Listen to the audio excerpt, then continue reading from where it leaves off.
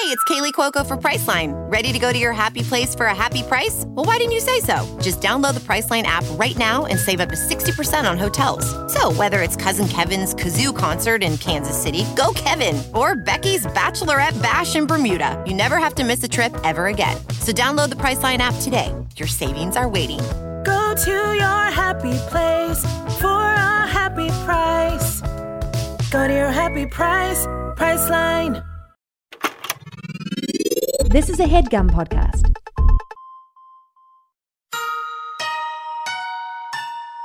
This is Emily, Henley, and Sammy, and you're listening to Too Scary Didn't Watch.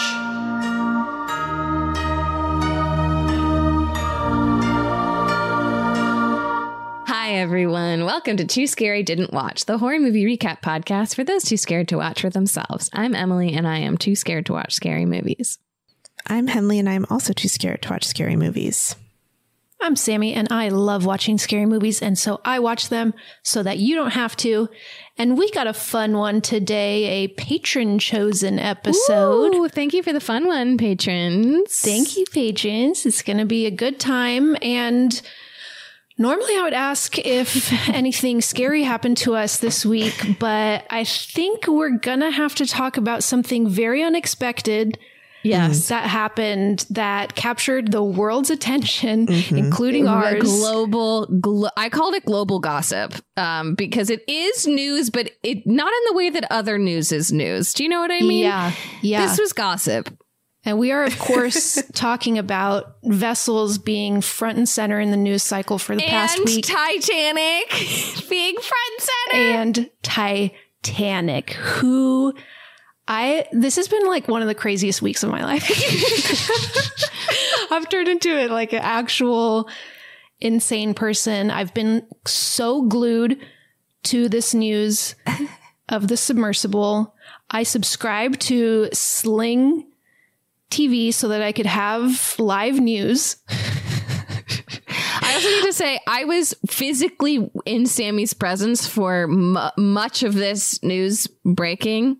And I can confirm she was very on top of the news alerts. I have my finger on the pulse. Very on top. We tried to watch the first press conference at breakfast in a public place. We had to know. All subsequent press conferences, I watched live real time. Yes, she did. There was one today at 1 p.m. Watch that one. Not a lot of new information there. Yeah, I would imagine so.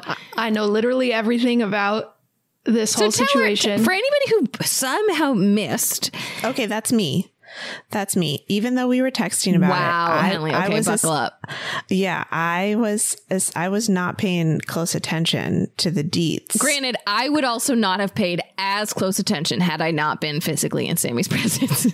So can you guys walk me through the beats of what happened? How the news unfolded. Yes. When we found out what we found out. And when we found out what we all found out. Yeah. Facts of the things that we all know. Walk me through it. Sammy, take it away. Okay. This past Sunday, breaking news, a submersible by the name of Titan goes missing on a dive to go see the wreckage of the Titanic. Huge. And it's so deep. The wreckage of the Titanic is so deep. It's 12,500 feet deep. And who's on this submersible? You know, it's so crazy. I know all of their names and ages by heart. Tell me. I definitely am close to knowing all of their names and ages. I don't know if I know actually all of their ages. I'll see if I can fill in the gaps where you don't have them. It's all men, right? It's all men. Not a single woman can be found on a submersible like this one. No, but they have been in the past. There have been women on this exact submersible. There just wasn't any this time. So first up, we've got the CEO of the company, OceanGate, that built the submersible. I can't believe it's called OceanGate. It's so fucking funny. Sorry. It's so funny. It's very funny. Stockton Rush. He's in his 50s, I think. Maybe 40s. What a name. Stockton Rush. You kidding? The CEO of OceanGate, Stockton Rush? Absolutely wild. Get this, Henley. His wife's great-grandparents are also Isidore and Ida Strauss, the old couple that died on the Titanic that are related to King Princess as well. His wife's grandparents? Great-grandparents, yeah. So now she has lost her great-grandparents and her husband to the wreckage of the Titanic. They're both down. They're all down there. Isn't that fucking crazy? So it's just like blowing my mind. I can't believe this happened. Next up, we have French Titanic expert P.H. Nargeolet. He was 77. Oh, wow. Those two were like in charge of the dive. Stockton was piloting. PH was a like guide. He was the expert that would have been telling them facts about it. The other three were paying passengers. The ticket price for this submersible, $250,000 per person. Oh my God, that's so much money. Okay, but I overheard, I will say, okay, I want somebody to keep going through this. We were at the Madonna Inn when this news broke. My favorite place on earth combined with Sammy's favorite news event on earth. Wow, amazing weekend. And an incredible start to the week. And so it was also really surreal to be in such a public, like we were surrounded by people for days and everyone was talking about this. I cannot remember the last time something like this happened that literally everybody was talking about. It felt like 9/11 to me. It was like 9/11 or an election, but fun. It captured the imagination of the world. And look, people died.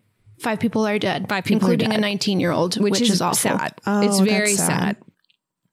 But in the moment before we knew they were dead, there was, this is why I called it global gossip. There was that element of like the way we all talk about celebrity gossip of how everyone was talking about this and like the little snippets of conversation you pick. It just was like so interesting to be like at the diner that morning, like the 2 women next to us were also talking about it. By the pool, we would walk by a family sitting at the pool. They were talking about it. Just like you're hearing everybody's little takes on it, which was so fascinating. But one thing I heard from this dude at the pool, Sammy, you're already gone at this point. He was talking about, he was like, you think you can get to the Titanic for $250,000? Like, come on. Like he was basically making the point like they didn't pay enough, which honestly, I once he said that, I was like, yeah. He's right. This was crazy of them to think that they could go on the deepest dive ever done and be like, $250,000. That's a fucking steal. You're billionaires. There's a reason this is cheaper than it should be. Yeah. I thought it was an excellent point. Isn't it normally $250,000 or is this a discounted They're the only ones that take passengers. I just mean for the ship to be safe enough, which spoiler alert, it wasn't. Like probably it should cost more than that. You should be willing to pay more to make sure it's not going to implode. How often do these trips happen? This, I believe, was the 4th one. And part of the problem was in this submersible. There's been other trips down to Titanic in more regulated submersibles. Yeah, so Jimmy Cameron. Old Jim. Yeah. Old Jim. And P.H. Nargeolet had also gone down over, I think, like 35 times. And him, I'm like confused about why he didn't see all the red flags. But I guess hindsight is 2020, and we all know now that carbon fiber is not gonna be sufficient for a submersible. Then we had Hamish Harding. He's actually the only billionaire on board. The rest of them are just very standard rich millionaires. Yeah, right. The father and son were Hamish Harding, 58, by the way. Oh yeah, 58. And he was just a random billionaire. He's a billionaire and he loves the Titanic. Okay. And maybe also a vessel head. He was a vessel head. He's been 3 times deeper than the Titanic. He has been to Challenger Deep. So that's the deepest point in the ocean, 3 times deeper than the Titanic. Whoa. And he has been there in obviously a different submersible. That's really scary. Can you imagine the ocean to is do terrifying. The ocean is so scary. Was it you or Joel who was saying that the depths that they were going to for this, fewer people have been to that depth than have been to outer space? Like this ocean depth is so much more unknown and scary than other kinds of exploration that it just is insane to me that people would be like, yeah, I'll do it. Yeah, it's so insane. Isn't it like 95% of the ocean floor has been unmapped or something like that?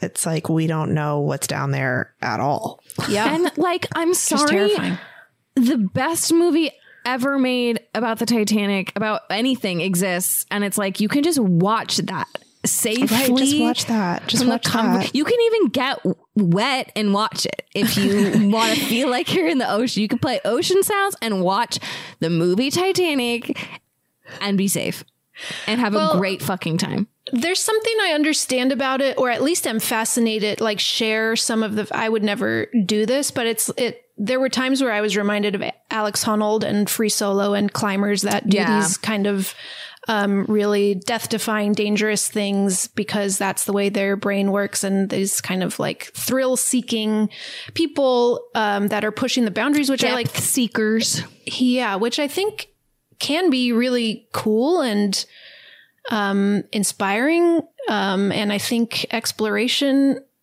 is cool or can be cool. And I'm glad that people are exploring things that we don't know about or understand, but it just, obviously I feel like the main problem here is the disregard for safety regulations and the fact that there are paying passengers that are not like research scientists or experts in any way. Yeah. And we're maybe misled. Well, yeah. And in the notion of like, for the right price tag, you can do anything. Like I feel like at a certain point, things like that become a sort of like, well, I'm rich enough, so I will. Yeah. Hamish had also like been to space. Not a way to live. He was on Elon Musk's rocket. So he's also gone to space. Yeah. It just becomes a thing of like, I feel like it's less about the curiosity. And I'm obviously this comes with judgment. I don't know these people or people like this, but like less about the curiosity of exploration and discovery and knowledge and more about I can do it. I'm going to do it. And that's not, I don't think exploration should be privately funded by billionaires. Okay, keep taking us through. The final two are the father and son, Shahzada and Suleiman Dawood. And this one is the most devastating one because Suleiman did not want to go. He was very, very scared. And he went because it was Father's Day. And he went with his dad on it. And so that one is really, really awful. Oh my God. I hate that. And he's 19 and his dad was 48. So sad. Yeah. Really, really sad. Oh, jeez. Yeah. Very devastating. And I hope that from this, well, I guess, okay. So yeah, we'll keep going through the timeline is that when we first heard it, obviously the thing that pops into your head is like, well, they're obviously dead because they were at extreme depths and the stakes so they down went there are down so and high. They lost power or they lost communication with the, I don't know, people sending them down, which they were doing via an Xbox controller. Is that correct? The controls of the submersible are, yes, done by an Xbox controller, which is very crazy, but I think it's also not the craziest thing. There's if it ain't broke, don't fix it. It's a good controller. Yeah, exactly. It's like, what, it's are you something gonna make a that's better really controller than Xbox? They freaking nailed it. Exactly. It's like, if all you need to do is go up and down and left and right, might as well use the tried and true fucking thing. Yeah. It's the carbon fiber that we're really, really shouldn't have been using. But, so the thing that drives me, or the thing that really was shocking to me, is that the ship above that was monitoring this and getting occasional updates from the submersible, they're supposed to be able to contact via text messages and some sort of signal, really rudimentary, like not anything. Yeah, how would they know there'd be fucking cell reception at 12,000 feet? Yeah, exactly. And I think there can be for a bigger price tag. James Cameron got a phone call from his wife at 27,000 feet deep. That's true. Look, we kept coming back to this and we were talking about it. It's like, look, it can be done. James has done it. James has done it many times, but James did it safely. And we should all learn a thing or two from James Cameron. Who isn't always the safest when it comes to being in the water. Sure, actors' rights. In this case. His own safety? His own safety paramount. Yeah. so after they lost communication, the people above water, like on the ship above, waited 7 hours to report them missing because they waited the duration of how long the trip would have taken for them to go down, explore the wreckage of the Titanic and come back up, which would have taken like 8 hours or so, 8 to 10 hours round trip. But I'm just like, if you lose communication, you know that there's like a high probability something is really wrong. And you know, ultimately it wouldn't have mattered if they called people sooner or later, because we now know that loss of communication was the moment of them imploding.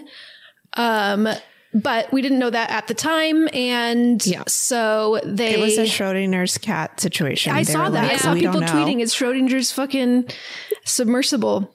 And look, what ended up happening, which, you know, yes, they imploded, which given the other options on the table,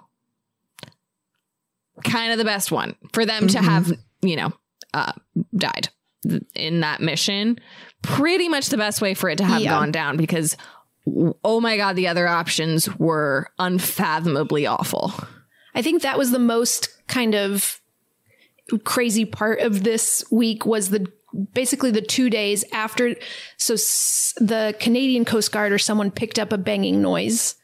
And that led people to believe that they might still be alive, trapped at the bottom of the ocean, which is very complicated because there are no other submersibles available that could get down there. Yeah, no other submersible could go as deep, which is also fucking insane to send a submersible down that no other ship can get to. No backup plan. So they eventually got an ROV to come in, which is a remotely operated vehicle, and that could go to those depths. And I feel like, everyone was just picturing such horrifying scenarios, and I could not stop thinking about it. Like, if they were alive inside, it was running out of oxygen, like elevator sized thing. They're all scrunched in there together and limited amount of oxygen. They obviously don't have like food or supplies to be down there for days if they had been. Sammy was saying it's like a small white little thing. So like if it had been floating on the surface, they also wouldn't have been able to see it because the waters were really choppy. Like there was just again, it imploded. So none of this ended up being the scenario. But the fact that like any of these could have been possibilities is so fucking insane to me, that none of these options were considered. Like, okay, well, what if we lose power? What if it goes down? What, like, absolutely no planning for anything other than like perfect 10 out of 10 goes exactly how we want it to. The fact that it's painted white is really especially shocking. Painted bright fucking orange. Basically, all other submersibles I've seen are neon, any other color but white. Insane. That is so crazy. It's really dumb. Really dumb. But so eventually, after they got the ROV in the water, they were able to find a debris field and confirm that the sub had imploded, and everything was consistent with it having imploded on the descent. There's some question, it's unconfirmed right now, but based on where it looks like they dropped ballast at some point, which might mean that they got a warning and were trying to come back up. And so there is a chance they were like scared for a couple minutes, but I think the time between those two things would have been really, really quick. And like the moment of implosion, this is what I like I can't like stop thinking about it, is just like what it means to implode is so crazy. The pressure where they were is equivalent to being underneath the Empire State Building if it were made entirely out of lead. What the fuck? And so that would have crushed them. There would have been a moment of a fire inside, like a split second. All of this is in like milliseconds, and the fire would have reached the temperature of the surface of the sun. So they would have been incinerated and then basically crushed. But they were dead before they were crushed because they got incinerated. Yeah, I think they would have been incinerated and like vapor. Like there's going to be absolutely no remains of them. would that be maybe the fastest possible way to die? I think this is also the crazy thing. And someone posted on Reddit, like, no one has ever, they're the only ones that have ever experienced dying that way, which is just really crazy. And I think that's part of also the fascination is like what a novel thing this is. People have died in implosions before in submarines, but submarines go like 1/4 of this depth. And so it's just really wild to try to wrap your head around what that means. Like literally to be vaporized. Yeah. as a See, human. and this is where you and I differ, Sammy. In many ways, this is sort of comes back to the nature of this whole podcast is that all I wanted to do was talk about this, think about it, hear about it until I found out, they died, it imploded. I was like, oh, that's really very sad. I'm out. And now I'm like, wait, I'm sorry, what happened? I just like decided to go, well, that's one thing I won't be looking into. Thank you. Good day. No, it's like led me down. This is the same thing as like with Titanic and USS Indianapolis, how I focus on these things and I like want to know more and more and more about like, what does that mean? What does imploding mean? What are other situations where people have imploded? And I like found this other thing. Oh God, Sammy. What is it called? The Bywood dolphin? Hold on. Well, it just brings up questions also of like mourning, because so much of how we grieve people is by burying them or scattering their ashes or like doing something with their remains. And it's, I mean, like it feels obviously like happens in other situations too, but like lack of closure. There's no more remains. Yeah. Like, where do Yeah. you go? Where are you? You're just particles in the ocean now. I think at least like it's a really dark silver lining, but like it's so much better than them like never being found, nothing being found and like going completely missing would be horrible. And knowing that an implosion would have been an instant painless death. It would So much better than what it could have been down there. Yeah. It could have been really painful and really scary. Yeah. I was going to say that it led me to dolphin something called the Byford dolphin accident, which was actually an explosion, but also to do with pressurizers, people being rapidly depressurized. So the opposite of what happened to like when you come up out of the diving they were too in fast, those like that kind of thing. Tanks that were supposed to be slowly pressurizing, and someone accidentally opened a door, so they like went from 9 to 1 atmospheres of pressure instantly. And same thing, like it would have been an instant and painless death. But yeah, I don't know. Sorry. It's just all very morbid, but I find it so fascinating and crazy and instant and painless. I'm wondering, like, can we find a way to make that available when the time comes? Like, I'm sort of like, forget doctor assisted suicide. I want doctor assisted instant implosion. And if we're doing the death penalty, let's do it that way instead and if of you this, could find a way to vaporize injection thing. Yeah, we shouldn't be doing the death penalty at all. But we shouldn't. No, we especially shouldn't be doing it when it's so cruel and inhumane and slow. Correct. Yeah. I mean, it really. Yeah.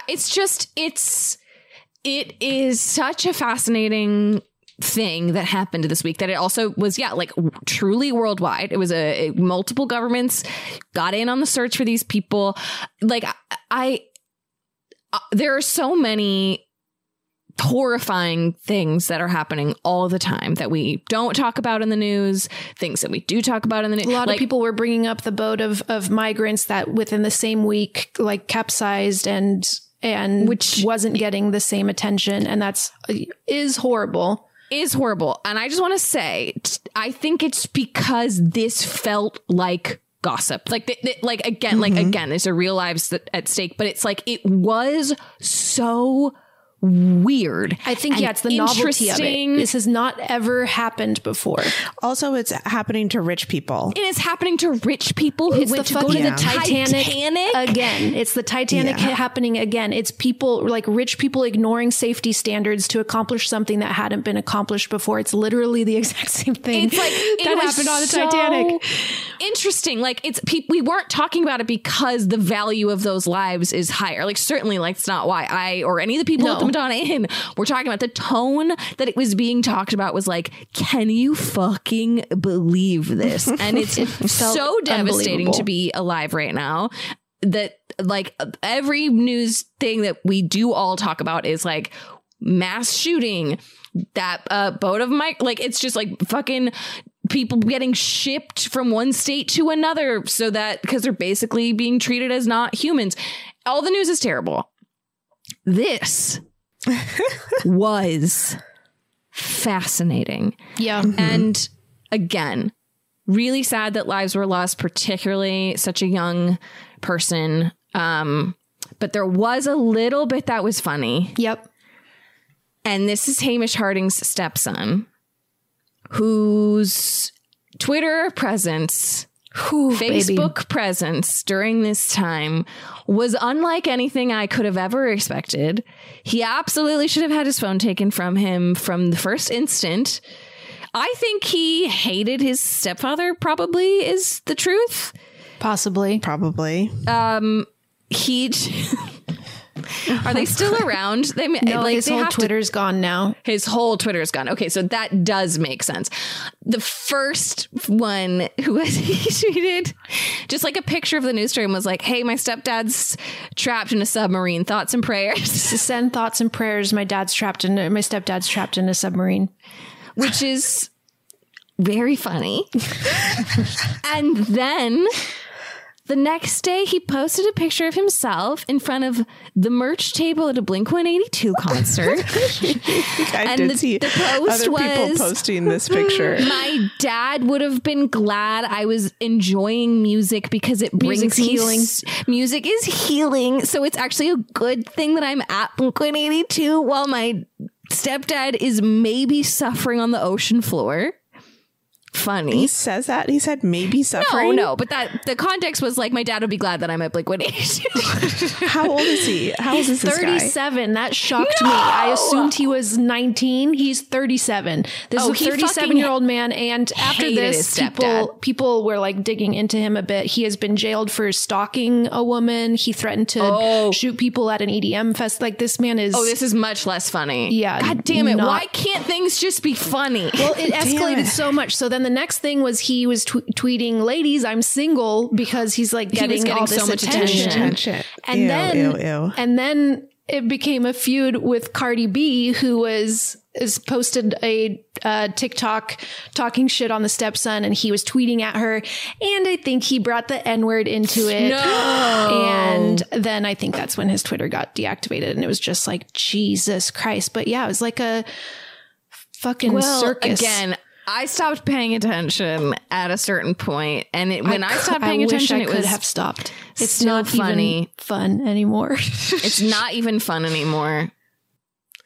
Just a really crazy week. I gotta tell you, looking for a pool chair and hearing several different groups of people, just snippets of their takes on this thing was like, I've never experienced anything like it. That wasn't, like an election or something. Like, obviously we're all talking about it. It was really wild. It was really wild. Really big week for the vessel heads out there. The Titanic subreddit shot up to top 5% of subreddits in. Oh my God. Congrats to the Titanic subreddit. Real influx of users there. That actually caused some drama. The OG Titanic subreddit members are mad at the ocean subreddit. An OceanGate subreddit was also fucking created. Hangers on. You're only here because it's trendy. Oh my God. Oh, but yeah, wow. Wild week. They're now going to be investigating for civil or criminal charges, because obviously this was not okay. Not okay. Yeah. Okay. And so just to because, all the things that I thought were kind of funny or not anymore. I just do a little tiny left turn, which is to say another thing I did this week is that, Sammy, last night I watched the game. Oh my God. What a good friend. What a good friend. But also the perfect movie for you to watch, Emily. I feel like you would love it. No? I did. No, I did love it. But I have to say, for the first hour, I was so stressed, and it was scary and stressful. And I had a moment where I thought, oh no, did Sammy do it again? Did she turn me on to a movie that I'm going to fucking hate? Trick you. No, I did not. And also I can't stop thinking about it, and I won't be able to stop thinking about it. And what a wow. Oh my God. Wow. I'm so glad you watched it. I'm going to watch it every year on my birthday. Perfect birthday movie. Highly recommend. I bought the shirt. Which if you've seen it, you'll know what shirt I mean. Incredible. Really just incredible really stuff. Really wild stuff happening over. It's been a real 1997 kind of week. Yeah, it really has. Real 19. Oh my God. And Netflix is bringing Titanic back. It's just crazy. They're bringing Titanic back onto streaming. And Yep. They're like, they gotta get in on the action. It's so wild. I hope you guys have been taking the breaks that you need from the internet, because I sure haven't, and I feel insane. I feel really crazy. Oh my God. Look, we've been talking about it for a half an hour. It's the bleakest time of the year, so you know what that means. We deserve to get cozy on the couch, rewatch our favorite TikTok videos, and drink a goddamn glass of wine. If you ever struggle to pick out the right bottle, you will love our next sponsor, Naked Wines. Did you know that when you buy wine today, most of the money goes to things like fancy packaging, big budget marketing campaigns, and tax? That is crazy. Naked Wines is a subscription service that seamlessly connects you to the finest independent winemakers on the planet. So you get a box of the market's best quality wines, however often you'd like, for a fraction of the price. And hold on to your butts, you guys, because the deal they have for you is insane. Just wait. So how do they do it? Naked Wines connects winemakers and wine drinkers directly, allowing for vineyard-to-door delivery at up to 60% off what you would normally pay in a store. By cutting out the traditional retail middleman costs and markups, winemakers can pass those savings on to you without skimping on quality. I can't stop talking about Naked Wines. I love that their quiz matches you with bottles that you love, and each shipment includes wines they recommend based on your previous ratings. I'm currently loving their organic options, especially the Chris Condos Cabernet from Mendocino County. And they've been around for 10 years, and they fund over 90 independent winemakers. So with no commitments or membership fees, you can enjoy Naked Wines hassle-free. And the best part, every bottle is a passion project from an independent winemaker, so you're literally making an independent winemaker's dream come true. So head to nakedwines.com/tooscary and enter voucher in the top right when you get to the website. And put in Too Scary for both the code and password to get 6 bottles of wine for just $39.99 with shipping included. That's $100 off and less than $7 per bottle. So that's nakedwines.com/tooscary and use the code and password TOOSCARY and grab 6 bottles for just $39.99. One last time, that's nakedwines.com/tooscary, code and password TOOSCARY for $100 off your first 6 bottles. Ophthalmologist Dr. Strauss has seen firsthand how the metaverse is helping surgeons practice the procedures to treat cataracts. Cataracts are the primary cause of avoidable blindness. He works with a virtual reality training platform developed by Fundamental VR and Orbis International to help surgeons develop the muscle memory they need. The result? More confident, capable surgeons. And even more importantly, patients who can see. Explore more stories like Dr. Strauss's at meta.com/metaverseimpact. We've been talking about it for one half of an hour. It's so funny. Let's get into this week's movie. Yeah. Because we can't talk about submersibles all day long, even though, I mean, I could. Yeah, but we obviously could. We shouldn't. We have something else to do, which is to talk about this week's movie, which is Happy Death Day. Came out in 2017, directed by Christopher Landon, written by Scott Lobdell, starring Jessica Rothe, Israel Broussard, Ruby Modine, and Rachel Matthews. And it is available to rent for $3.79, I believe, on Amazon Prime. A little 20-cent discount from your expected price to pay. A real promotion on Happy Death Day. Unless I had a 20-cent promotional credit. Sorry. You might have. So check in. Everybody look into it for yourselves. But yeah, like I said, this was a patron-chosen episode. If you would like to vote in a monthly patron-chosen episode poll, you can join our Patreon at patreon.com/TSDW podcast. But what do you guys know about this movie? How are you feeling? I don't know much. I feel great because I know that this is an easy peasy lemon squeezy one. She deserves it. We're getting a break. We're getting a much deserved, much needed break. Yep. I initially got this movie confused with Freaky. I thought that we were doing Freaky, which I have seen. So it's on par with the like teen horror comedy vibes. And but I have no idea like what the plot is or anything actually about what it's about. Great. I also don't know anything except, are there hard plastic masks? Yes, there's one. Okay. Just one mask, singular. And actually, the only piece of trivia I have is that the mask was designed by Tony Gardner, who also designed the Ghostface mask. Whoa. What a mask. My God, you got the mask Iconic. guy. Yeah. Yeah. You got to call Tony Gardner. You need a mask, you got to call Tony. You need yeah. And I don't actually think of the Ghostface mask as being a hard plastic mask. No, it's kind of a soft plastic. It's kind of a soft plastic, and I can't tell if that's what it actually is in Scream, or if that's just because of how many ones I've seen in costume stores that are that kind of gooey. Yeah. Well, it's not as shiny.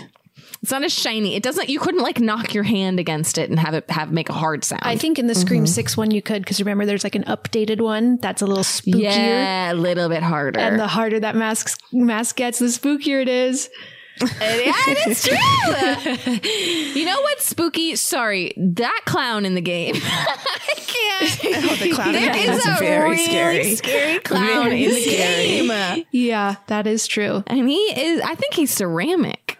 That's porcelain, like perhaps. I feel like that's adjacent to hard plastic. It absolutely is. Might be scarier. It might be scarier. But that's not here. That's not here. No, but let me tell you that Happy Death Day has a 71% on Metacritic, a 71% on Rotten Tomatoes, a 58 on Metacritic, and a 6.6 on IMDb. Okay. The budget was $4.8 million. It made $125.5 million. This movie was a hit. Sequels? Yes, there is a Happy Death Day 2 You. Fun sequel name. I have not seen it, but I'm curious now after seeing this. This was my first time watching this one. I had a good time, so I might check out the sequel. All right. And like I said, that I don't have any trivia, so should we just watch this trailer and get into it? Yeah. Yes, please. Yes, please. Yes, please.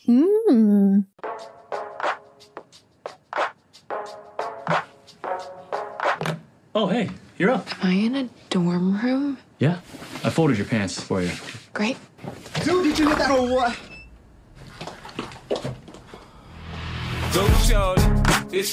Stop global warming. You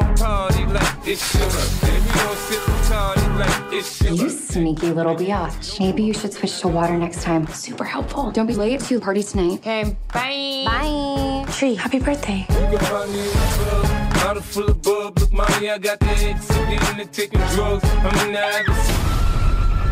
scared me.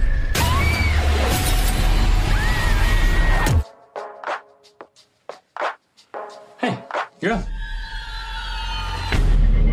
Look, I know this isn't gonna make any sense.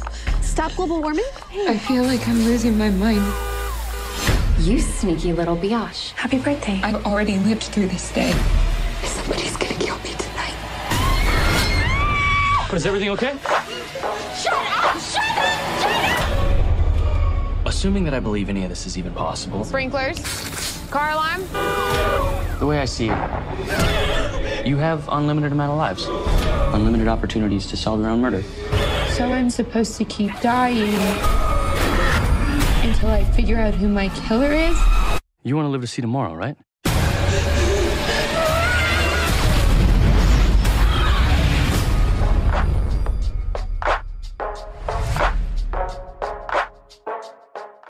Okay, I'm excited. Fun little 50 Cent. This looks like fun. That's a fun idea. Yeah, Groundhog Day meets, I don't know, Final Destination. Yeah.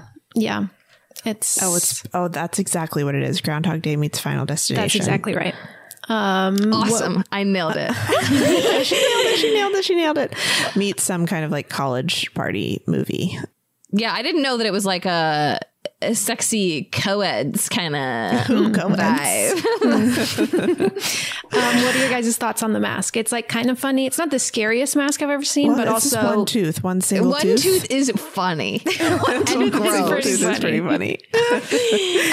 I mean, I wouldn't want to see it. No, it's certainly scarier when it's on someone chasing you with a knife. Kind of reminds me of like Porky Pig. Me too. That was that's what I was thinking. Porky Pig. But I couldn't remember what the name of that character was. Porky Pig sounds right. I mean, I immediately knew who you meant. Yeah, and that's I said it once, to say it again. Language is only about conveying meaning. So it doesn't matter if you said it right, you said it wrong. If your meaning is conveyed, they'll get it. And I do feel like this is going to be one of those moments where Joel listening back is going to be like will say things where he's like, he wishes he could just tell us. As a man, he wishes he could tell us what the right thing is. Mansplain everything to us. No, that's not what I mean. I just mean certainly he would know if it's Porky Pig or not, but haha, he's not here. He's going to have to listen back and tell me what it is. And only he can tell us that. And that's why we love him. But yeah, okay, this movie's fun. I think we're going to have a good time. You guys ready? I'm excited. To have a good time? Yes. Are you ready to have a good time? Oh, I'm ready for a good time. It's all I want. It's all I want. Okay, great. Let's do it. So we start, I'm just going to call out that the Universal logo starts and stops and starts over like 3 times in a row, which is fun. That is the fun. nature of the movie. And then my TV kept turning off and starting over, which was actually very annoying. And I had to unplug the TV for a minute and plug it back in. And it was fine, but just had a real immersive experience up top. Your own little 4D. Yeah, exactly. Okay, so we start with our main character, Tree. Her name's Teresa, but she goes by Tree. Waking up in a guy's dorm room. She looks hungover. Makeup is smeared, and they're in those extra long twin beds, dorm beds. Remember those? Yeah, baby. XL. Yeah, you have to get the XL special sheets we had to get. Oh yeah. Her phone is ringing. We see that it is her dad calling. Her ringtone suggests that it is her birthday. It's a birthday ringtone. You know how everybody changes their ringtone just for their birthday. Oh, absolutely. Yes, the night before you go to sleep, especially if you're drunk. The night before when you go to sleep. You're fully wasted. You gotta change that ringtone. You can't forget. And the guy's room that she wakes up in, his name is Carter. He seems really cute and sweet and nice. She's clearly disgusted by him. And I slept with a dork. And so angry that she's waking up in his room. Yeah, she's a cool girl. She's part of a sorority with all the hot girls on campus. I heard her mention in the trailer that everybody on campus knows it's her birthday. Yeah, she is popular. So popular. So she leaves his dorm room in a hurry, changes back into her clothes. So she's doing a walk of shame in her clothes from the night before. And as she is walking through campus, she is stopped by a girl who asks her if she wants to sign a petition to stop global warming. I was triggered by that. In what way? How naive. Do you want to stop global warming? I'm sorry, what? Yes. I was going to ask you guys, what's your go-to response in those situations? Because I always say no thank you, and it's so dumb. It's such a dumb thing to say. Oh, no thank you. I always say, oh, I can't right now, but good luck. I say I can't right now, but good luck is nice. Good luck. I can't right now, but good luck is nice. I think I go, no, sorry. I do a no sorry sometimes. Yeah. I'm sorry. Sometimes I pretend I'm on a phone call. If I can catch it soon enough, I absolutely do a pretend I'm on a phone call. Yeah. That's good. They're everywhere in New York. So I just say, good luck.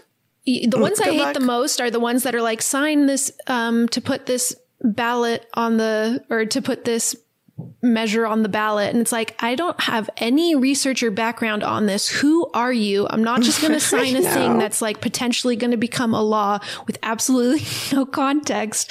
No. I feel the worst was I once signed because they start off good. They're like, don't you want free, like, cheap rent for everybody? I'm like, well, of course I do. I'll sign that. And then they're like, sign our next one. It's higher wages for nurses. I'm like, okay, yeah, I'll sign that. Then it's like, sign this one. We want to, what do we call, like, fire George Gascon because he is anti-police. And I'm like, wait, what? Like, and these are related how? Like, and then do a series of physical tests so that when we start the game, we'll know exactly how you feel on everything. Oh God, yeah, Sammy, it's all the game. Oh my God, you guys better not do the game to me. Don't do the game to me. She wants it so much. Do not do the game to me. Don't you dare. She wants to feel that thrill of being alive. I would be so mad if you guys did the game to me. We'll see. That would be the ultimate birthday present for Sammy. Sammy, who loves a present. If we did the game as the present for your 50th birthday, maybe. Oh, you better not. You better not. But okay, she signs, or she like very rudely says no to this, like doesn't even barely acknowledge this woman to sign the petition. And then a couple is sitting on the grass. The sprinklers turn on, get them all wet. A car alarm starts going off. We see a group of frat guys doing some sort of hazing ritual on the lawn where they've been out there for like 26 hours, having to like sing the same song over and over. And the one on the end collapses in exhaustion, and she's just witnessing all this and eventually arrives back at her sorority. And we meet one of the other members of the sorority. They're called sisters, right? Sorority sisters? Mm-hmm. Yeah. Named Danielle, who's very bitchy. Hey, sometimes that's just the best word. She's not the town bitch. She's the sorority bitch. Actually, they're all sister bitch. Sister bitch. And she's being really judgmental of Tree, being like, you nasty whore, where have you been all night? And she reminds her that there is a house meeting at lunch. Tree says she'll be there. Tree goes up to her room, and her roommate, Lori, also makes a comment like, look who's decided to roll in, and tells her that she was pretty messed up last night, dancing on tables. Tree's kind of laughing at this, like she looks embarrassed, but not too much. She's kind of laughing it off. And Lori gives her a cupcake with a little candle on it and says, you know, happy birthday. And Tree takes it, thinks, you know, that's nice, but immediately throws it in the trash because this sorority has seemingly an agreed upon enforced eating disorder. They're not allowed to eat like any carbs or sugar or anything. And yeah, she like throws it in the trash, be like, no, too many calories. Well, isn't Lori in the sorority too? Yeah, Lori, you dumb bitch. You should know. Follow the Don't rules. give me a fucking cupcake. Follow the eating disorder rules. God damn. That's so depressing. But Yeah. probably a real thing. Yeah, probably. Then she goes to a class. She's like late for class, gets ready real quick, goes to this class, and the teacher is talking about the quantum plane, and something about this just really made me laugh. And I was like, college is so stupid. Like, imagine, it's obviously not stupid, but like, it's so crazy that we took so many classes about shit that we were never going to process. Nothing to do with anything we were ever interested in or going to be using ever again. No. Yes. And it's all gone. Like, yeah, I didn't retain any of that. I don't remember a single goddamn thing. I just watched, and you watched it too, Sammy, the John Early special. And there's one moment where he talks about he doesn't know anything that happened in history, and he just keeps repeating, I don't know what happened. I don't know what happened. And I keep repeating that refrain in my head because I'm like, I don't know what happened. Like, I truly, I know I took history classes, but I don't know what happened. Yeah. It's gone. It's a lot to remember. It's a lot to remember at a time when I was like, I'm sorry, I can't be bothered. Learning, ew. Yeah. That's not even true. A lot of the time I liked learning, but it was just like the priority, it was really low in terms of like what my brain was going to hold on to. It just is crazy that we had classes potentially about the quantum plane, but not for taxes. We won't teach you how to do your taxes. No, I don't know much about laws. No, I don't know much about laws. Right. Or even just like what your basic rights are. Like what your rights are. We're losing them left and right. I don't even know what to fight for. There's no fucking practical classes. I don't ask about laws or my rights almost ever. And we spent 5 minutes trying to remember the name of Porky Pig.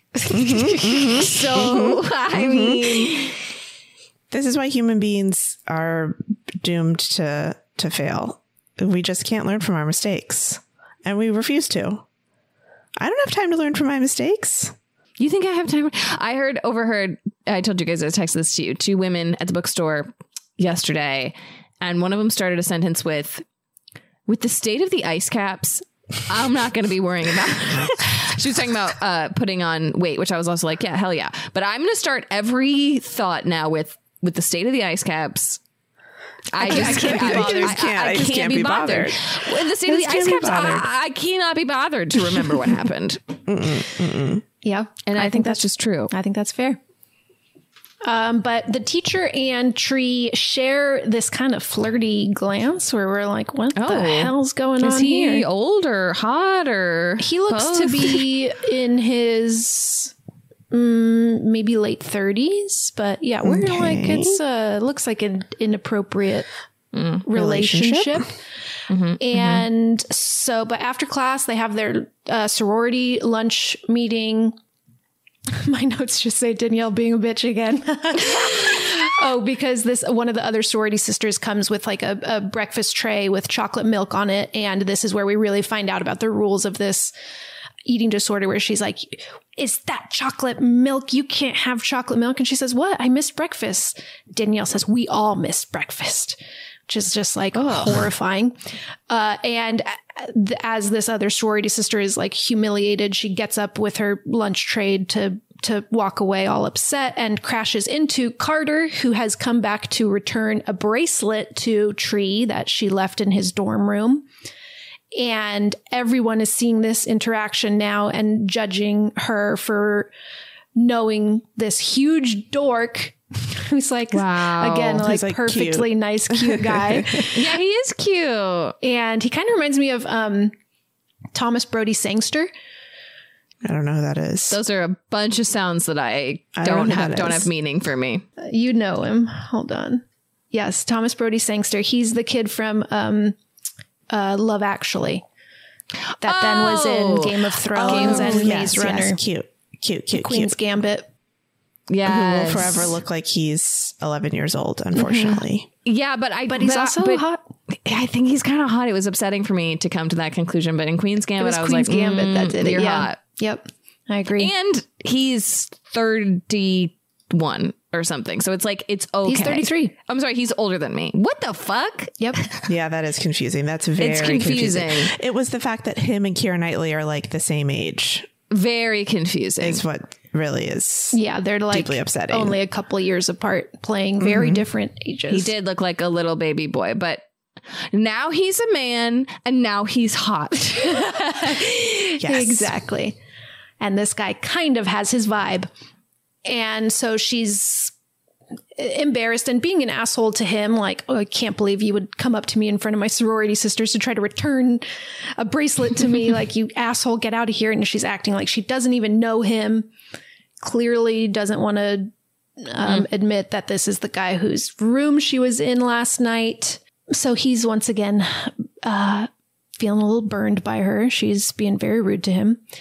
And she goes to the hospital on campus. This is where I start getting confused if it's a medical school, because in the hospital, she runs into her roommate, Lori, who is in full scrubs. And she says, I thought you only worked the night shift. She says, I'm doing a double today. I'm like, is this woman a full nurse? No way. That's very confusing. Why is she working double shifts? Maybe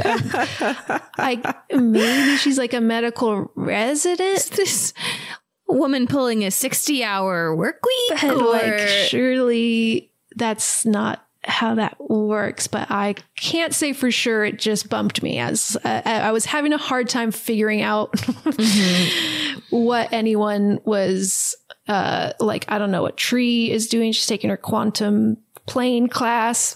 Anyways, whatever. So she bumps into Lori, and Lori says to her, this thing you have going on, it could have some pretty serious consequences. We don't know what that means, but maybe her relationship with an adult male teacher. So Tree says to her, it's I'd already forgotten. None of your business. It's kind of rude to her about it. But yes, she goes straight up to that same professor's office. His name is Gregory.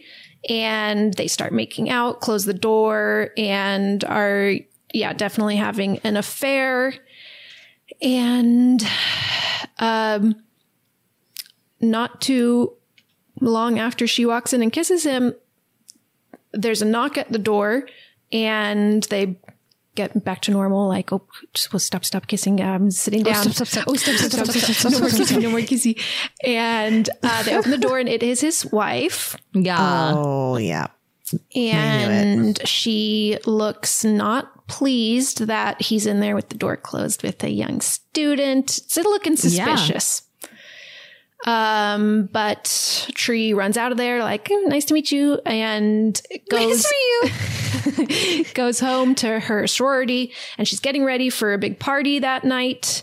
Other people in the sorority go earlier, and so she's walking by herself to the party. It's nighttime. Campus is looking a little spooky. And she has to walk through this tunnel to get to where she's going. And this tunnel is all under construction. There's like blinking orange lights with like the like traffic cones blocking it off. But I guess this is the fastest way to get there. But in the middle of this tunnel is a music box that's playing Happy Birthday. Don't go near that. Yeah, she like calls out to see if anyone is around, playing a prank on her. She's like, okay, you guys can come out now. Very funny, haha. And you gamed me, I get it. Doing the game again. And as she's in the middle of the tunnel, she turns around and sees behind her a guy in a Porky Pig mask.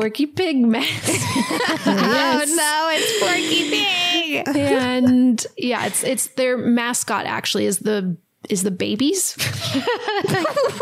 That's great. I love that. I love that as a mascot. I think the school's name is Bay something, and so maybe it's because of that. But someone is taunting her in this creepy baby mask. She's saying, okay, take the mask off. It's not funny anymore. You're not scaring me. She's being all tough, but we can tell that she is getting a little scared. He's just standing there staring at her. Then he disappears from, like, goes to the side of the tunnel out of sight. And she's in the middle of the tunnel, and she starts kind of hurrying and walking through to the other end. And as she gets to the other end, he pops out with a knife, stabs her. She dies and wakes up back in bed in the dorm room where she woke up that same morning. Ringtone still changed. Wow. Yeah. And it's not actually 50 Cent in the movie, but it's another birthday song. And it's not 50 Cent? It's not that No, song? they must not been able to get the rights in the movie. That's very funny. But she wakes up, and this second time living this day, she kind of goes through it as if she's experiencing deja vu. It's like not clear if she doesn't really know what's happening. What do you think you would think if that? At what point do you think you'd finally go? Something. I think mine would be immediate, because I've never had a dream that feels so real that I've confused it with reality in that way. Like I've never lived a full day in a dream that felt real. So I think I would immediately be like, no, I lived a full day yesterday of this same day. I think I pretty quickly, if all the same things were happening, like, because I've had deja vu that's lasted like a few minutes before, which always feels really freaky, but never more than that. And certainly it doesn't, I'm not like, I just dreamed, you know what I mean? Yeah. I think that it would depend on the day, because her day is obviously weird because she wakes up in a bed that's not her own. But if I'm waking up in my same bed, it might take you longer. It would definitely take me longer because I would be like not picking up on the fact that it was the same, because it's often pretty similar. Yeah, true. Should we start doing a crazy thing as soon as we wake up every day just to make sure we know something different every day? Yeah. Then you got to keep track of that. So good luck. And we also have these cultural touch points to tell us that Groundhog Day is happening to us. If we hadn't had the movie Groundhog Day, we wouldn't know. Take a little bit longer to figure out what was going on. Instead, you can immediately be like, wait a minute. Yeah. I've seen this before. Yeah, but she's just kind of moving through the day. Like, one of the things that she had done was ask for Tylenol because she had a headache. And now she does that again. She's like, can I have some Tylenol? And he's looking in the wrong spot. And she goes, it's over there. And he's like, oh, it's like you've been here before type of thing. So she's having these little moments of remembering. She's looking really confused. She again gets dressed, walks out through the quad, and is just looking very like she's remembering it, but doesn't know what to make of it. And we jump ahead in the day to when she goes to the Gregory's office, and he's expecting that she's coming to make out, which normally she would be, but she seems now like she's trying to ask for some advice on like something really weird is happening to me. You're maybe a physicist, maybe a doctor. I really can't tell from the scenes that we got.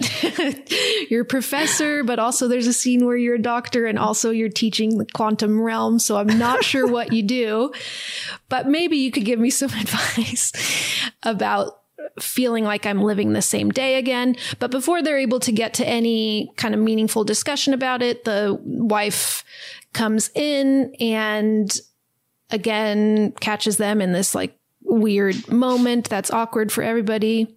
And she walks out. She goes back to her room and she's watching a video on her phone of her and her mom. They're celebrating their birthday. They're basically singing happy birthday to us. So we're learning that her and her mom had the same birthday. And we're getting the vibe that maybe her mom is not around anymore, or like has died, because she's watching it with this kind of sad look on her face. And that night, she still gets ready for the party and she's walking there alone again down the same path. But as soon as she sees the music box in the tunnel and the flashing lights, like she's still getting these like stronger and stronger deja vu. And she sees that, turns around and takes a different route to the party. And so she still arrives at the party, or no, she arrives at the party. She's not like going home, but you know, it's a big crowded party, maybe a little safer. And it turns out to be a surprise party for her. And they answer the door in a baby mask. And so it really scares her. And she punches the baby mask guy in the face, but it's just her friend. And it just scared her. And she goes up with this guy that she's, I guess, flirted with in the past, but Danielle has a crush on too. So there's some drama there. Danielle's looking pissed that she goes up to the room with this guy, Nick. Doesn't really matter, but she's going to go hook up with Nick, and he's the one that was in the baby mask when he answered the door. And so we're a little suspicious.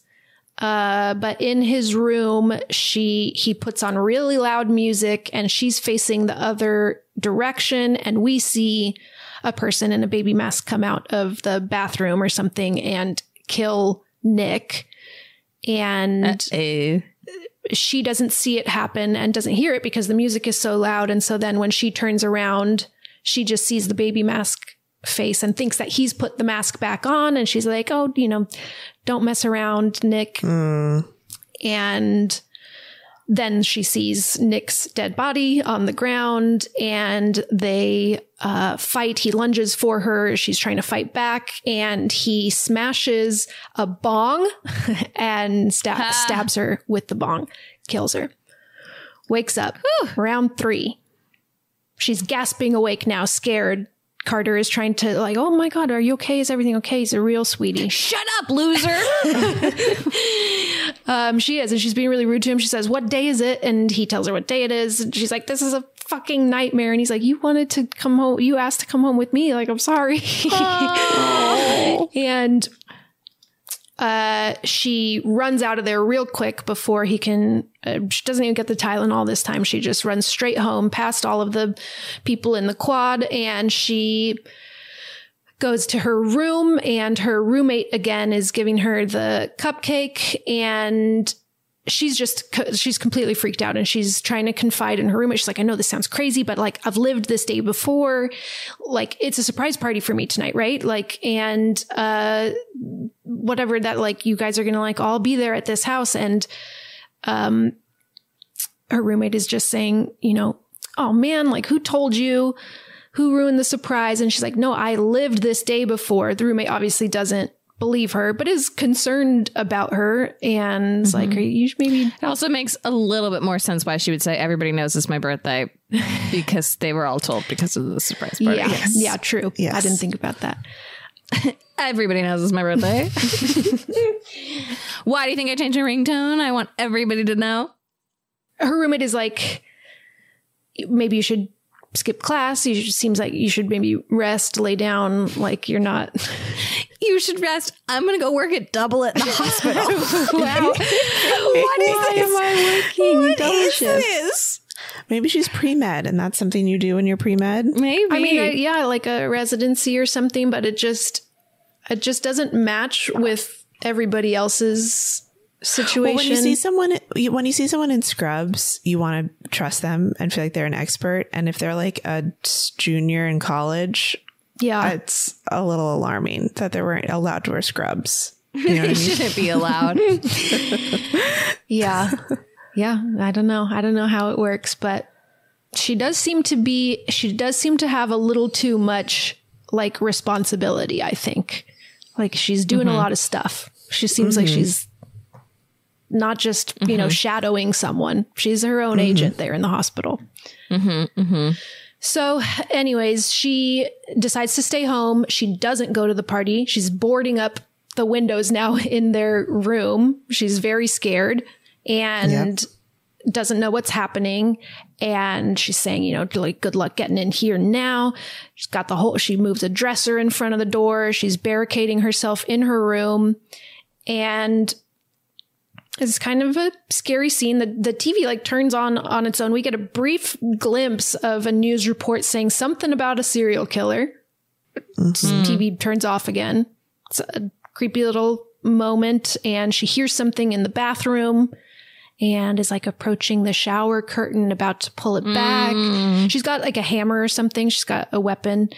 But then I think she hears the TV again or something distracts her and she turns around and now she's investigating another portion of the room and we see the shower curtain pull back and Baby Mask is in there. No. She hears it, turns around, gets a good thwack on the head with the hammer to Baby Mask and a good thwack, but he gets back up. They're wrestling and now she can't get out of the room because she's barricaded herself in too well. No. And so it ultimately ends with her dying again. Wakes up again, screaming, terrified. She's now like the world is spinning around her. She's in like full panic.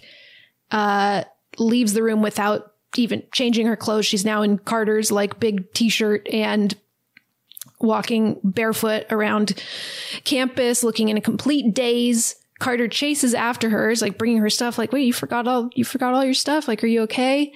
And she's saying something like, so crazy is happening to me. I don't know what's going on. And he says, why don't you tell me about it?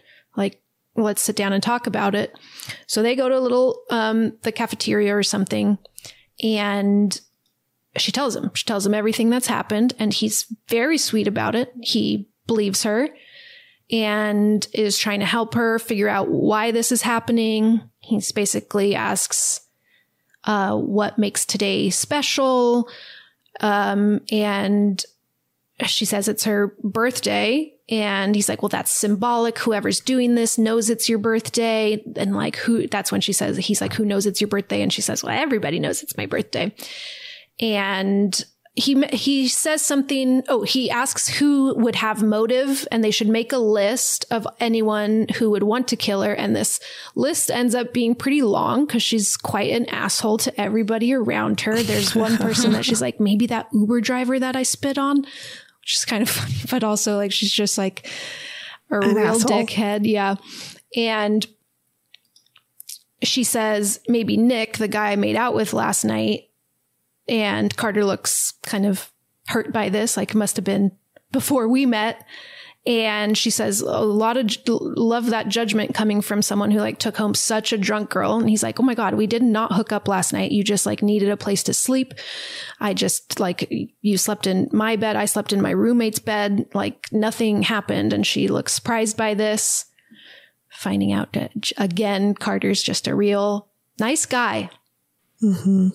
And he says, the way I see it, if you're waking up at the beginning of the day each time you get murdered, it sounds like you have unlimited chances to solve your own murder.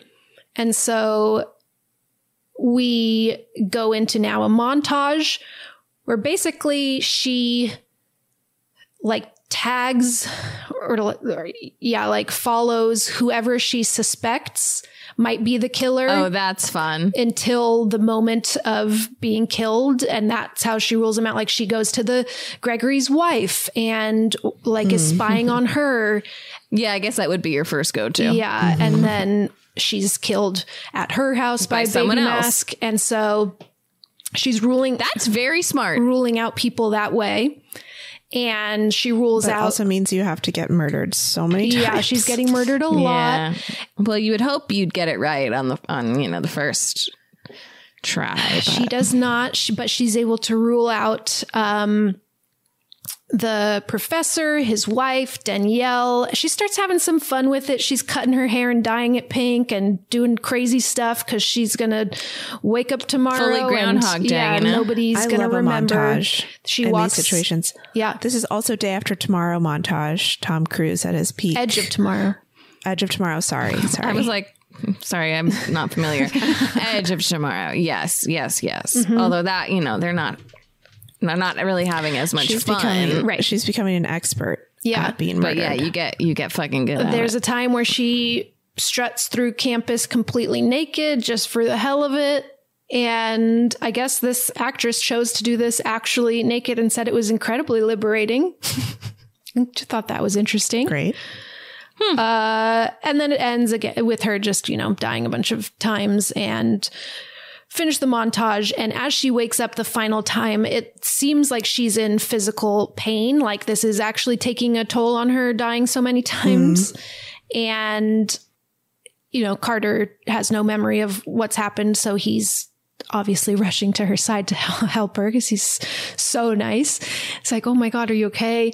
And she gets up and is kind of brushing him off and starting to walk out. And as she's walking out, his roommate is coming in. He's always been coming in each time, but she collapses in the roommate's arms and wakes up in the hospital. Her roommate is tending to her, doing open heart surgery on her. No, it's commanding the whole hospital. It's Gregory, which I'm like, wait, Gregory's a doctor now? I just don't understand. Is this man's specialty? I really. And he's showing her scans. It's the same day. It's just like that. Later that evening, and he's showing her scans and showing that she has like major signs of trauma and she should be dead. Okay, so it's not without consequence, dying over and over and over. So maybe we got time's running out. We want to actually figure this out sooner than later. Don't know how many lives we've got left. And so Gregory leaves and she's trying to sneak out of the hospital because obviously she doesn't have time to sit around in a hospital bed. Also, she's a sitting duck. And the hospital's pretty empty. It's nighttime, and this is a school. And it's a school. Yeah, what is this hospital? It's very Who works here? Just Lori and Gregory. The physics professor? Or the student and the and physics he also professor. takes his student meetings up here, and we've got a girl working a double and then going to a birthday party.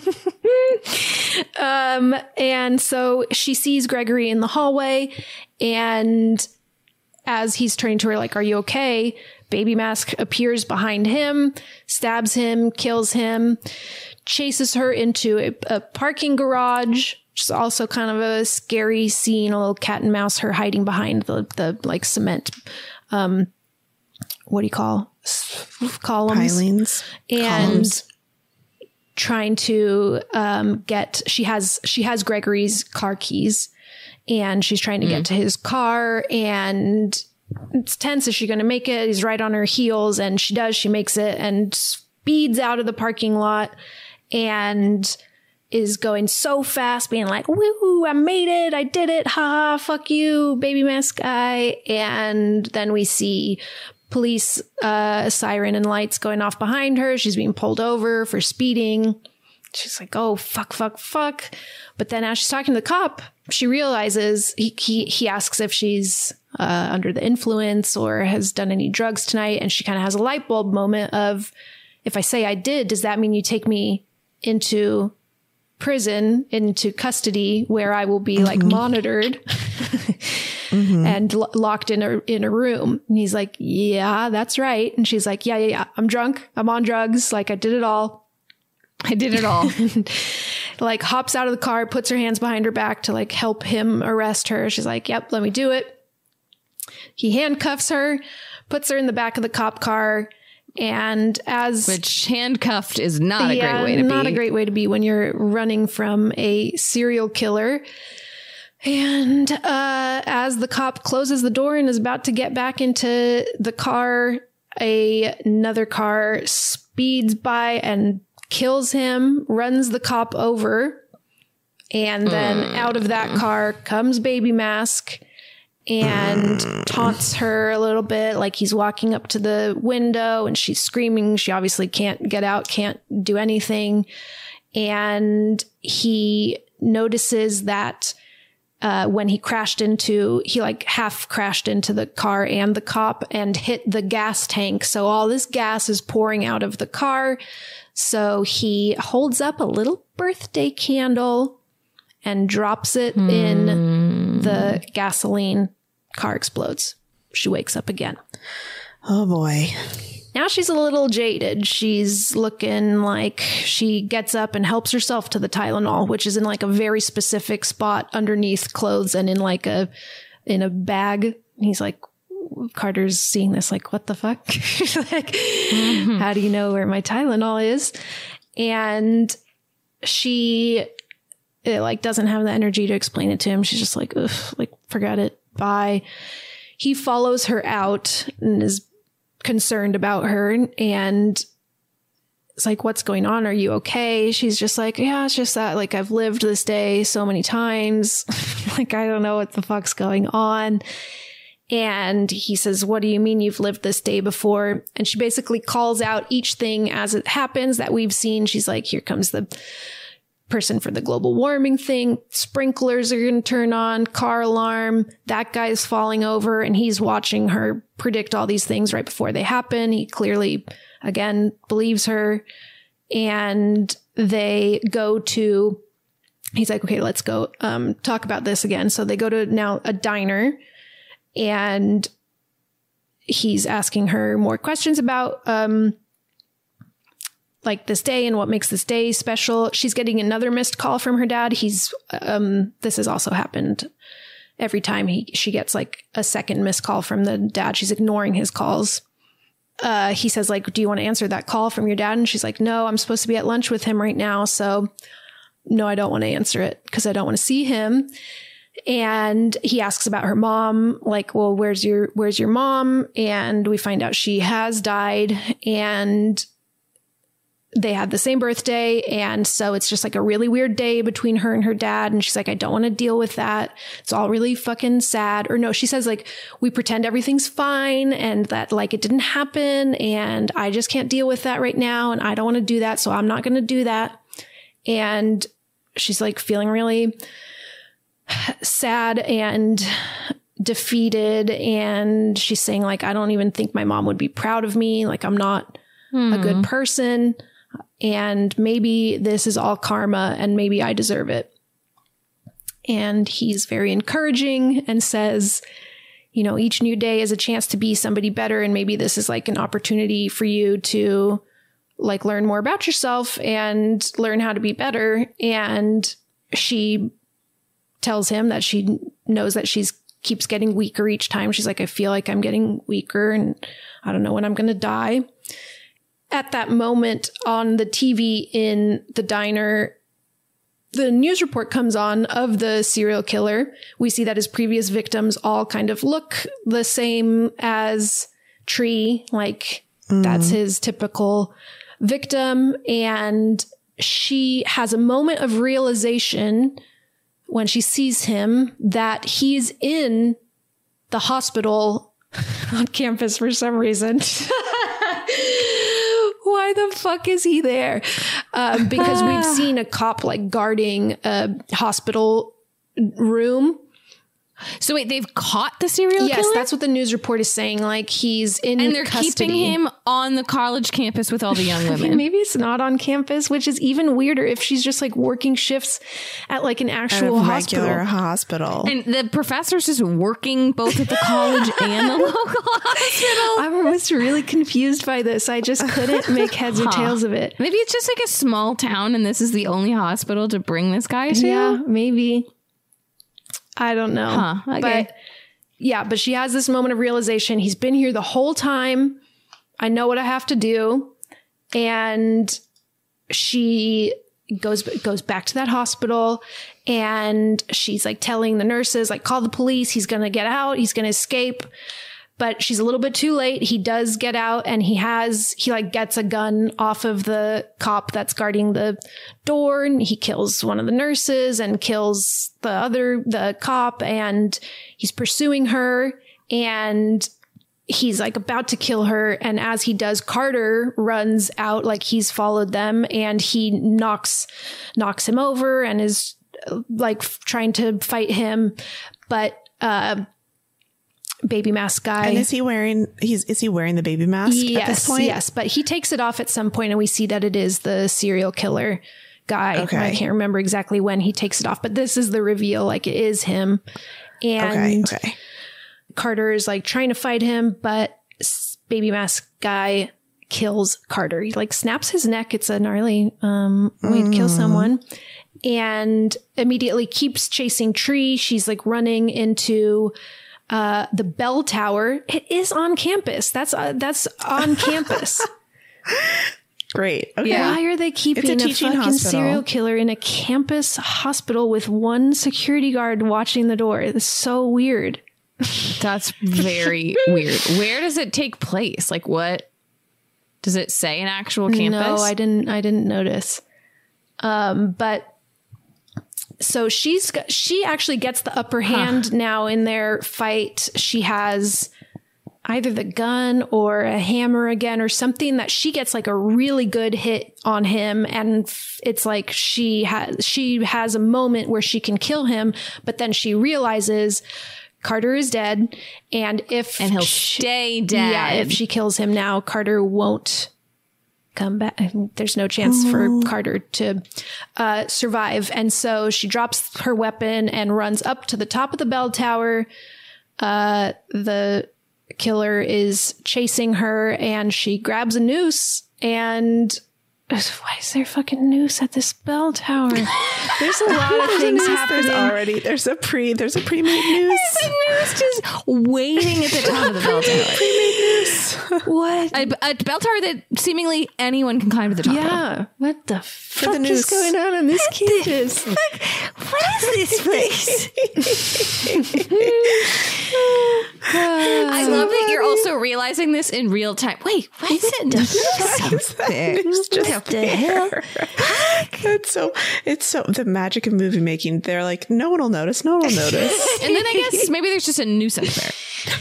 Yeah. There's stuff. There's ropes up there for bell tower stuff. Yeah, pulling the bell, making a noose. Yeah. So she says to the serial killer, "See you later, asshole," and hangs herself and wakes up back at the phone ringing, dad calling. It's her birthday again. Okay.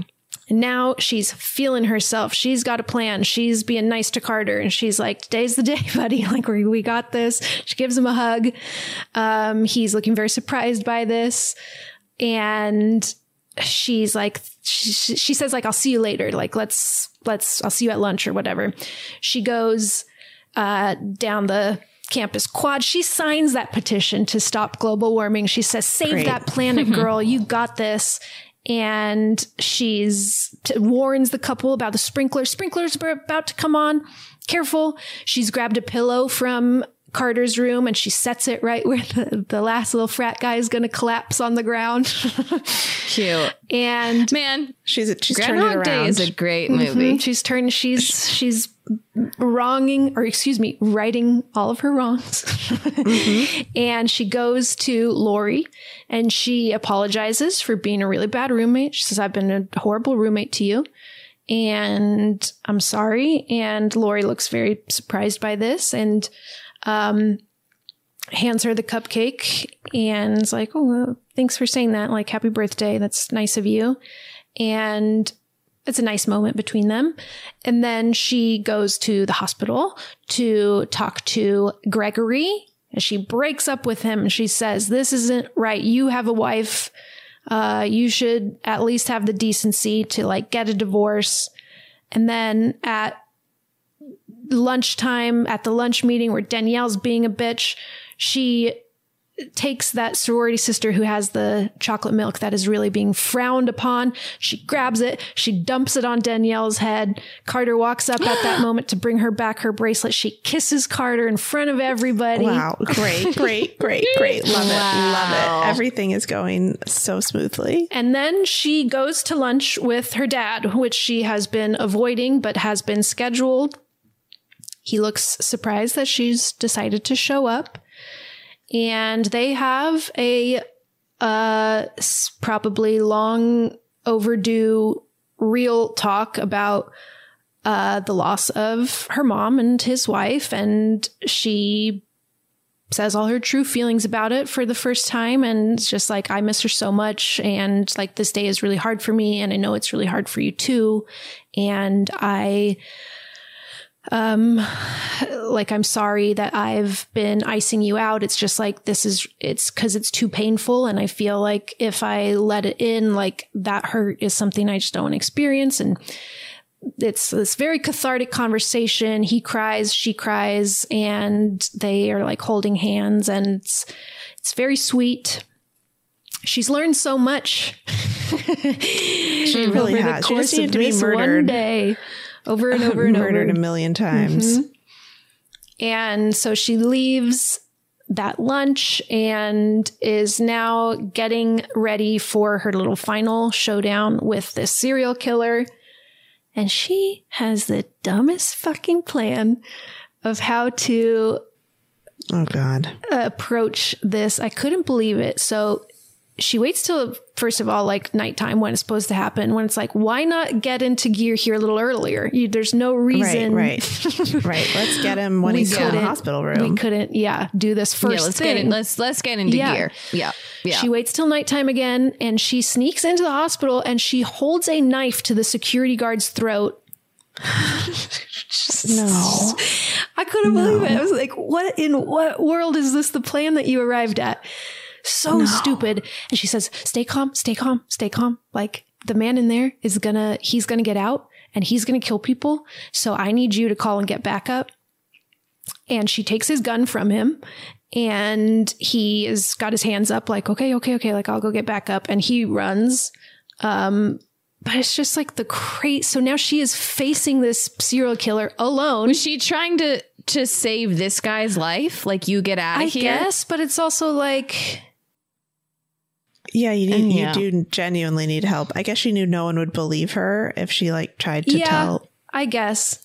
Well, and also like, so now if all goes to plan and you survive, you'll still have put a knife to a guy's throat. I know. So that feels like a consequence that will be dealt with. Yeah. Mm-hmm.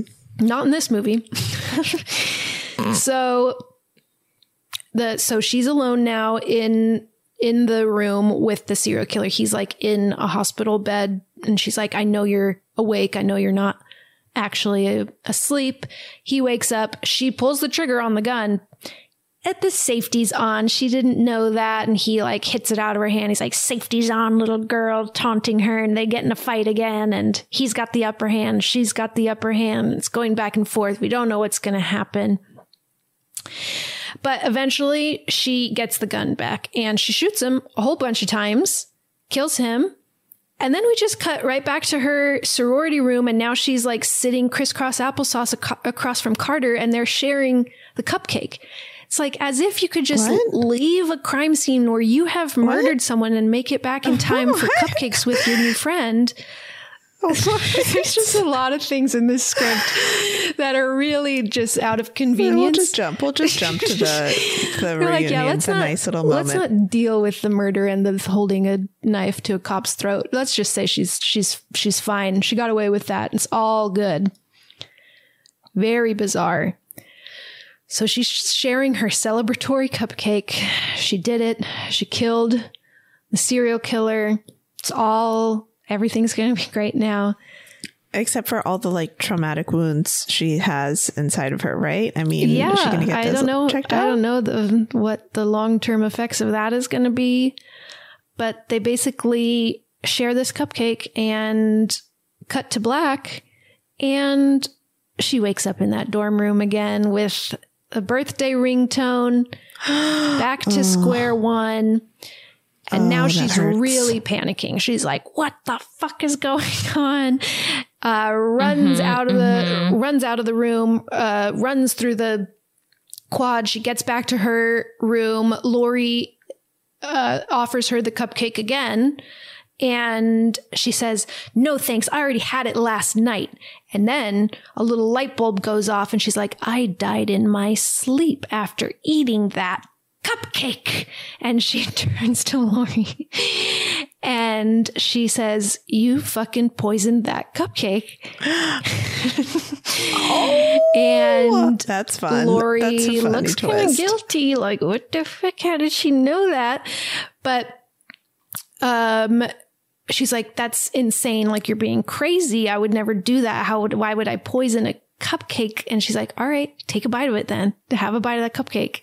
And she won't do it.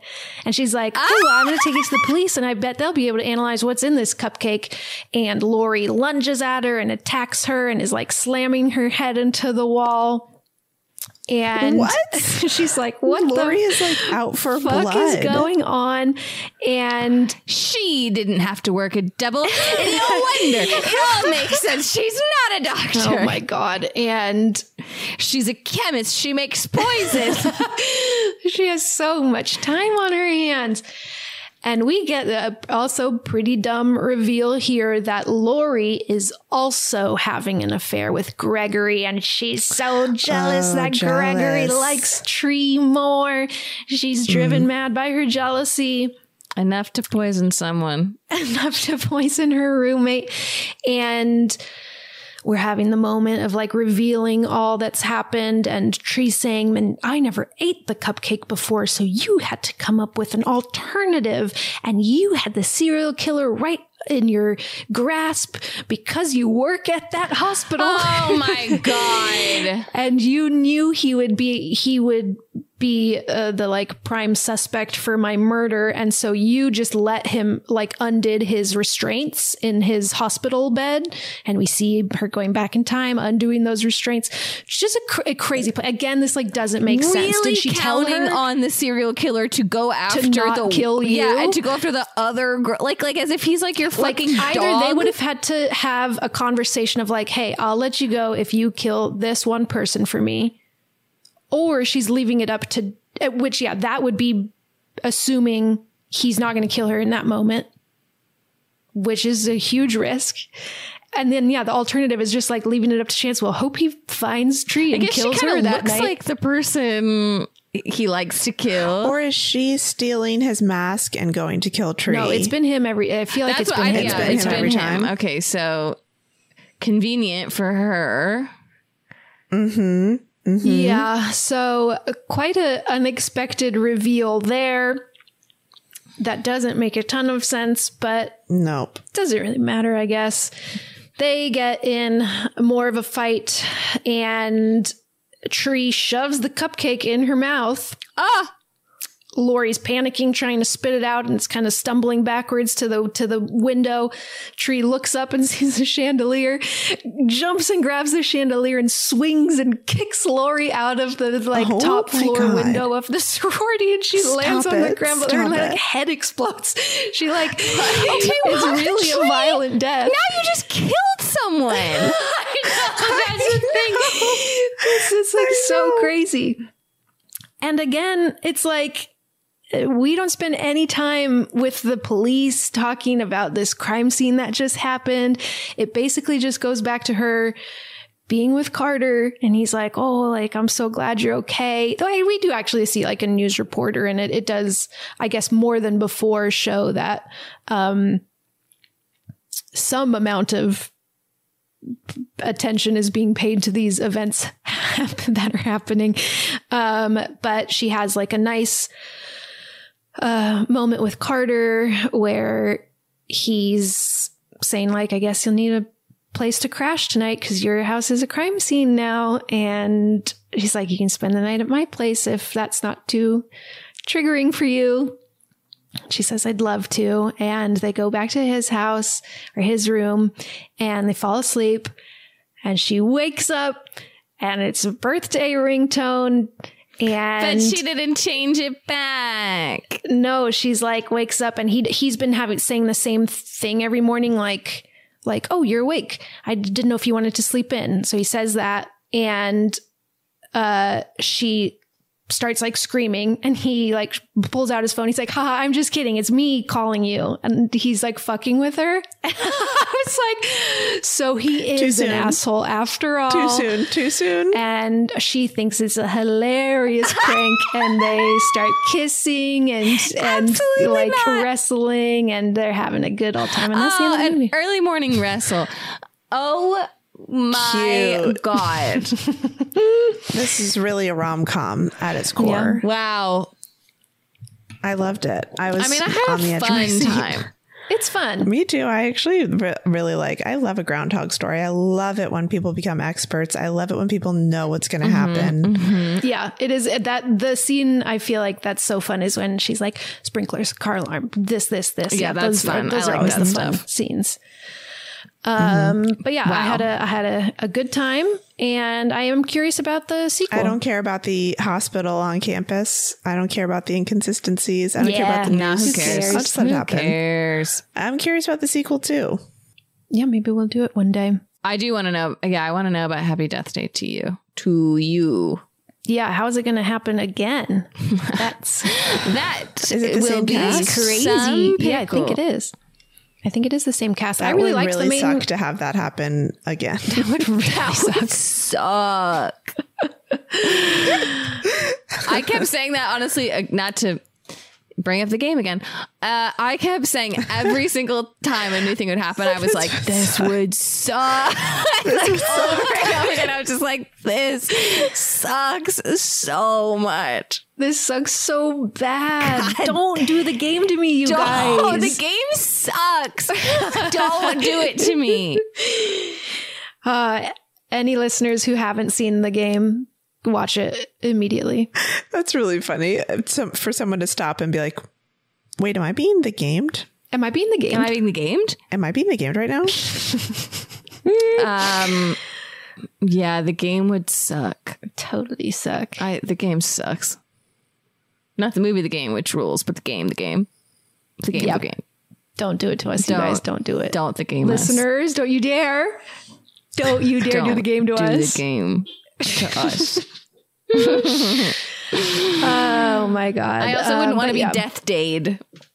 I would not want to be Death Dayed. It's also funny that in the final day, she doesn't do all those nice things, but I guess she can, then go back and do them because now she's not going to be dead. But yeah, she'll have a new outlook on life.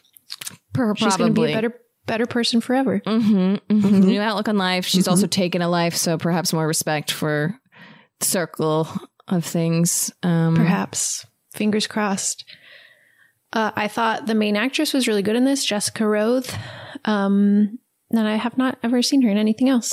I mean, she's in Happy Death Day to you. But yeah, I liked her.